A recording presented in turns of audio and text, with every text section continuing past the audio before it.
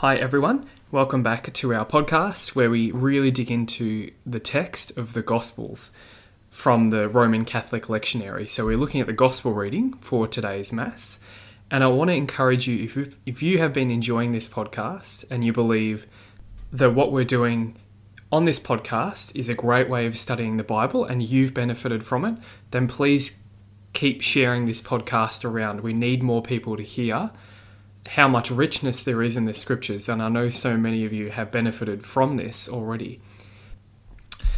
Let's read the passage, John chapter 15, verses 9 to 17.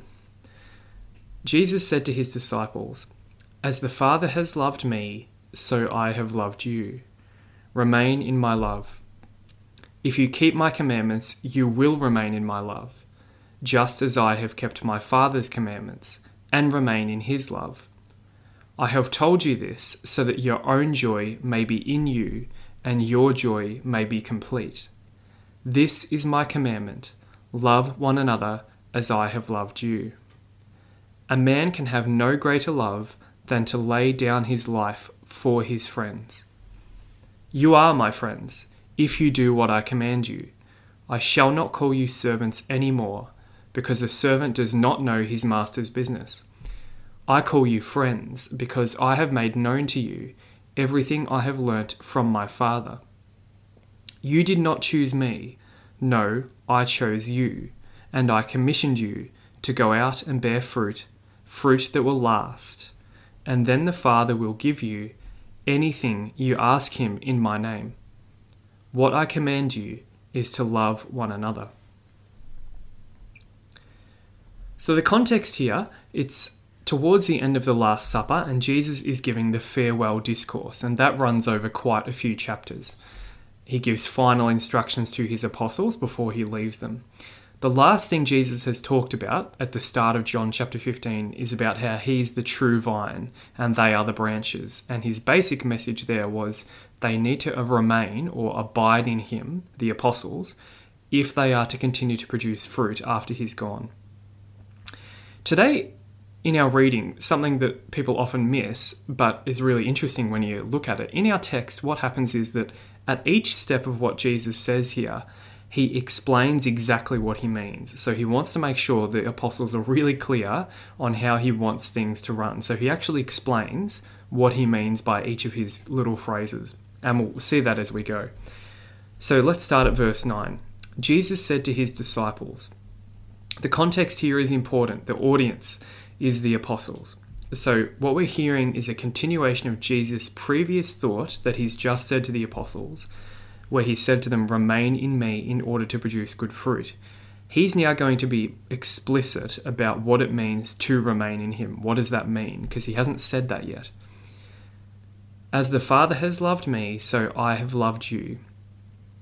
Now, obviously, there's a mystical element here. So the apostles and all Christians, Jesus teaches here, are invited into this unimaginable communion of love between the Father and the Son. But on the literal level, as the Father has loved me, so I have loved you, Jesus is making the point that the Father has loved Jesus in a special way because Jesus has kept the Father's commandments. So it's kind of like a love as a result of obedience. And that's a consistent theme in the Gospel of John. And on top of that, Jesus says Jesus himself has loved the apostles because they have kept his commandments.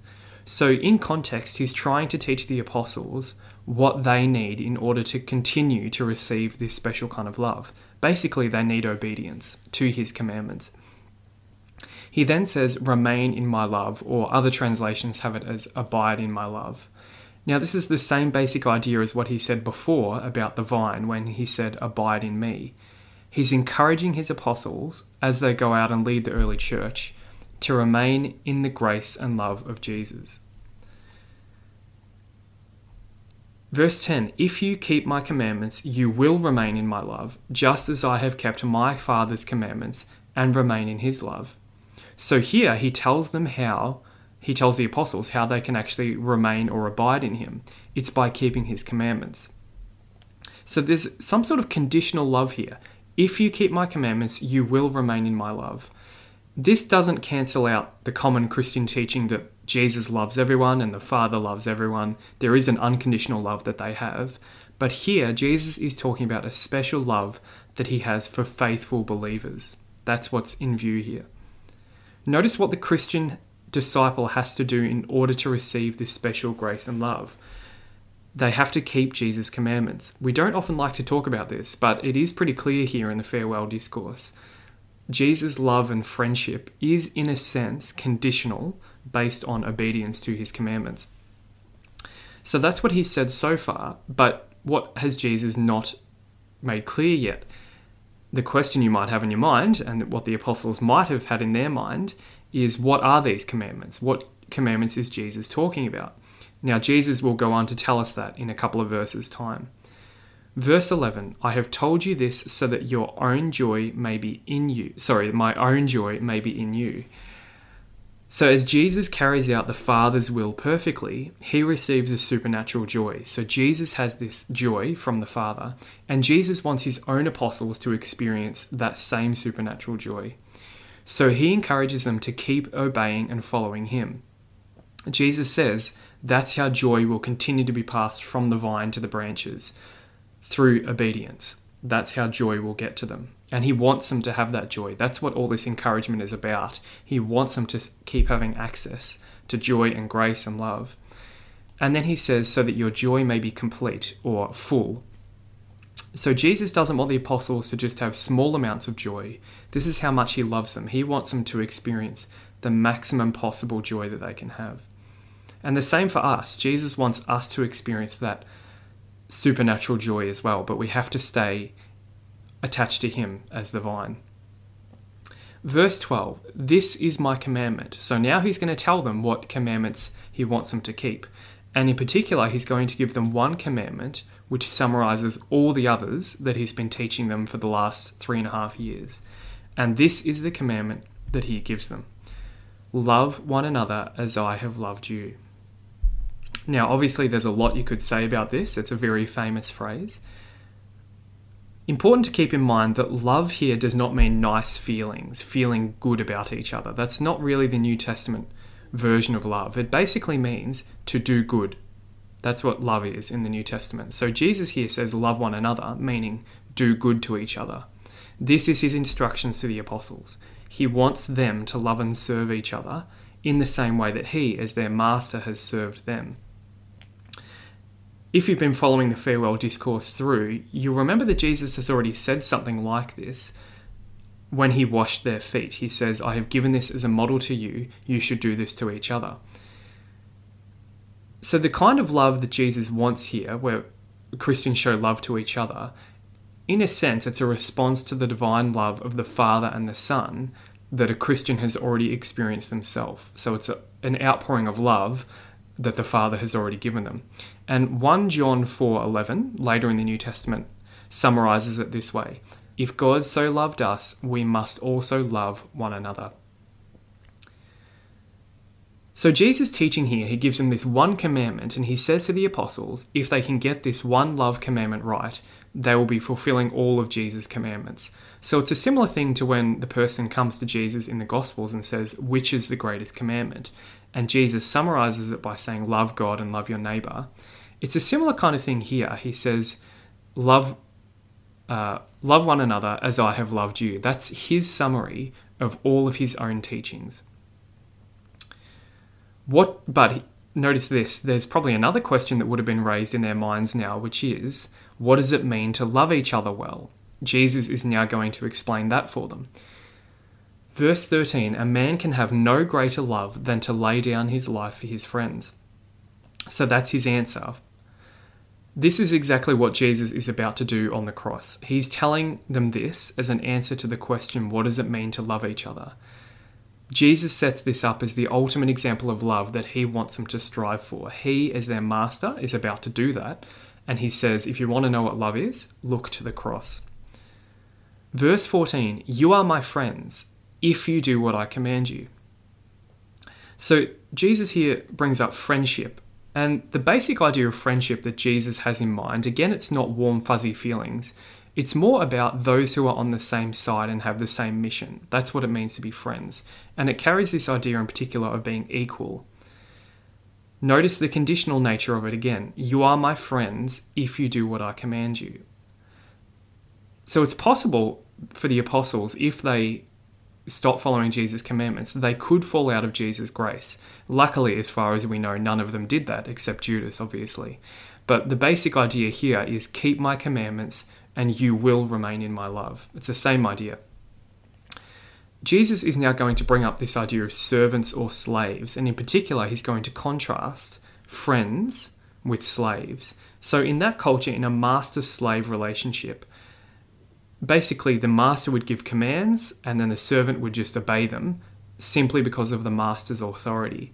Whereas friends do good things to each other, not out of an obedience kind of thing, but because they have genuine love for each other. That's the contrast Jesus sets up.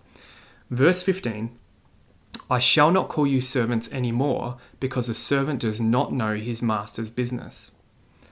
So in a sense, although Jesus hasn't called them servants or slaves before this, in a sense they kind of were, because they were disciples. So this farewell discourse marks a transition in the 12 apostles' status before Jesus. Before, you could say that the apostles didn't exactly know what Jesus was up to, but now it seems that Jesus is elevating them to friends. From this point on, they're going to have the same basic mission. The apostles are not going to be merely disciples anymore. They're actually going to go out and continue Jesus' mission to the world. So that's sort of the transition that's happening here. He goes on, I call you friends because I have made known to you everything I have learnt from my Father.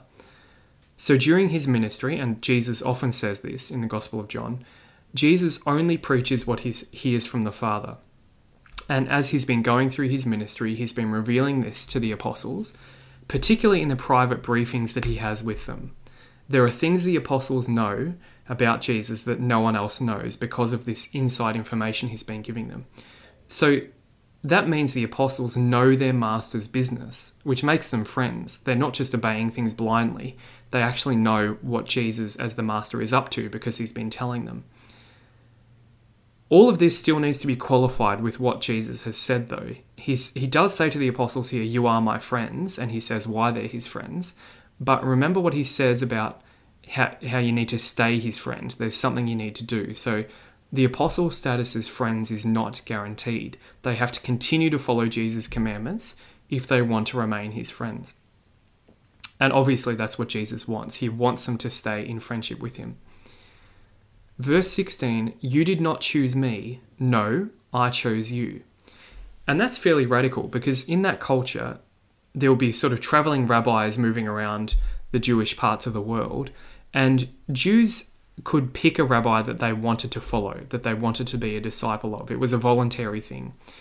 It was quite rare for a rabbi to pick his own disciples. But that's exactly what Jesus did. He deliberately picked out each of the 12 apostles. If you look at the Synoptic Gospels where he picks the 12 apostles, you'll see that he's quite deliberate about which ones he wants. He says, I commissioned you, or appointed you, is another translation there. So when Jesus picked the 12 apostles, he gives them a special commission to go out and to bear fruit.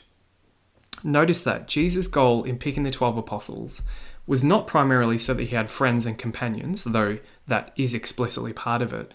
His main goal in picking these 12 men was so that they would do good works all across the land for the purpose of expanding the kingdom of God. That's the point of him picking the 12 apostles.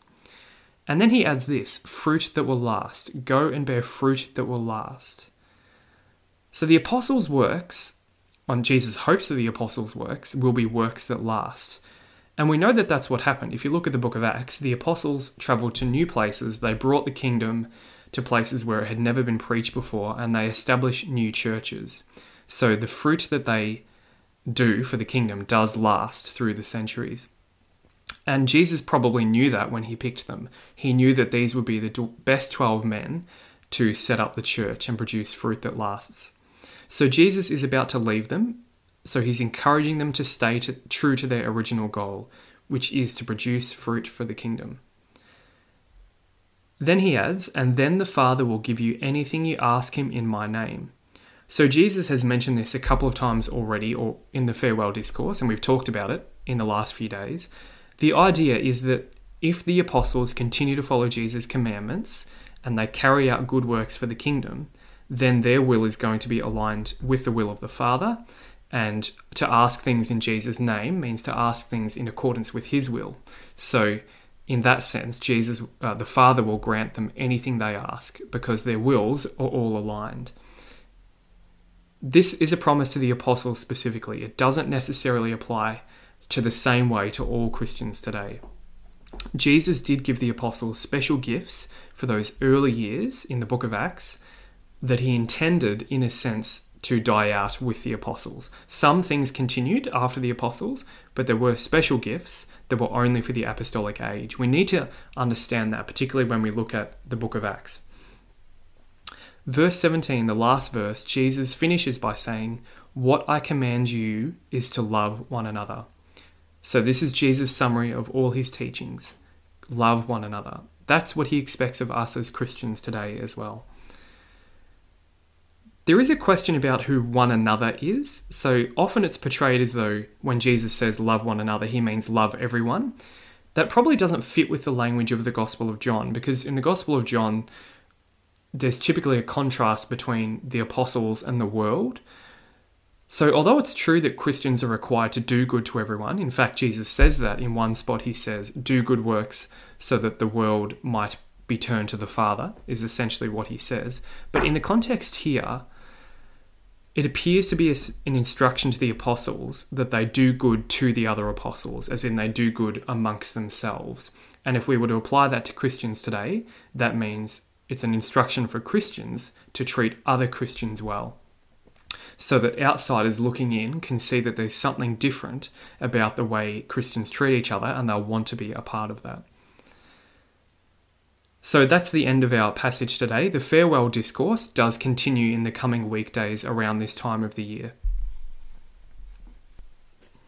So if we turn to the Catechism of the Catholic Church to find out what Catholic teaching tells us about this passage, we'll find that this passage gets talked about a whole lot, which makes sense because this is the passage where Jesus gives us the commandment to love one another as I have loved you, which is one of the basic foundations of the Catholic faith. So it's all throughout the Catechism. It shows up in all sorts of places. It talks in the section about God's love, about Jesus' love, about the Holy Spirit, about the Christian's responsibility. It's all through that. And so I just want to read out a few of the most striking paragraphs of the Catechism, but I'll include as many of the full references in the show notes as I can. So let's start by looking at paragraph 1823 and 1824, which is in the section about what love actually is. Jesus makes charity the new commandment. By loving his own to the end, he makes manifest the Father's love which he receives. By loving one another, the disciples imitate the love of Jesus, which they themselves receive. Whence Jesus says, "As the Father has loved me, so I have loved you. Abide in my love." And again, "This is my commandment, that you love one another as I have loved you." Fruit of the Spirit and fullness of the law, charity keeps the commandment of God and his Christ. Abide in my love. If you keep my commandments, you will abide in my love. So that in that definition of love or charity, it refers a lot there to John chapter 15. That's the basis of Christian love. Paragraph 1970 is about the new law, in contrast to the old law of the Old Testament. And it says this: the entire law of the gospel, or the new law, is contained in the new commandment of Jesus, to love one another as he loved us. So that's incredibly powerful and striking. The entire requirements and law of the new covenant is what Jesus says here in John 15, to love one another as he has loved us. If we can get that right, we're probably getting the basics, the basis of the new covenant right in the way that God wants us to. Paragraph 609 talks about Jesus' love and his death on the cross. By embracing in his human heart the Father's love for men, Jesus loved them to the end. For greater man has no love than this, that a man lay down his life for his friends. In suffering and death, his humanity became the free and perfect instrument of his divine love, which desires the salvation of men. Indeed, out of love for his Father and for men, whom the Father wants to save, Jesus freely accepted his passion and death. No one takes my life from me, but I lay it down of my own accord.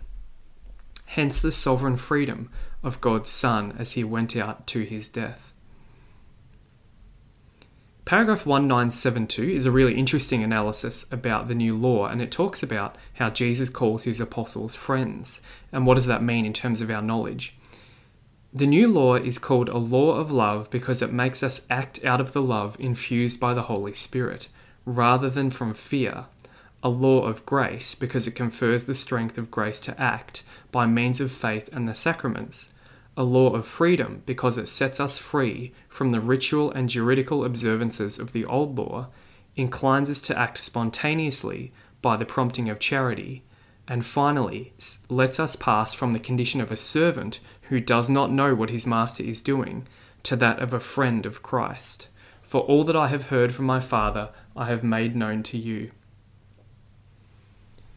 Or even to the status of son and heir. So there in that paragraph, it tells us that when Jesus says to the apostles, "You are no longer my servants, you are my friends," well, that in a sense applies to all of us Christians when we're brought into God's family. Lastly, I'll read out paragraph 2347, and this is in the section about chastity, and it talks about friendship. What is true friendship? So paragraph 2347, about the integrality of the gift of self. The virtue of chastity blossoms in friendship. It shows the disciple how to follow and imitate him who has chosen us as his friends, who has given himself totally to us and allows us to participate in his divine estate. Chastity is a promise of immortality. Chastity is expressed notably in friendship with one's neighbour. Whether it develops between persons of the same or opposite sex, friendship represents a great good for all. It leads to spiritual communion. So that's a really interesting application of John 15.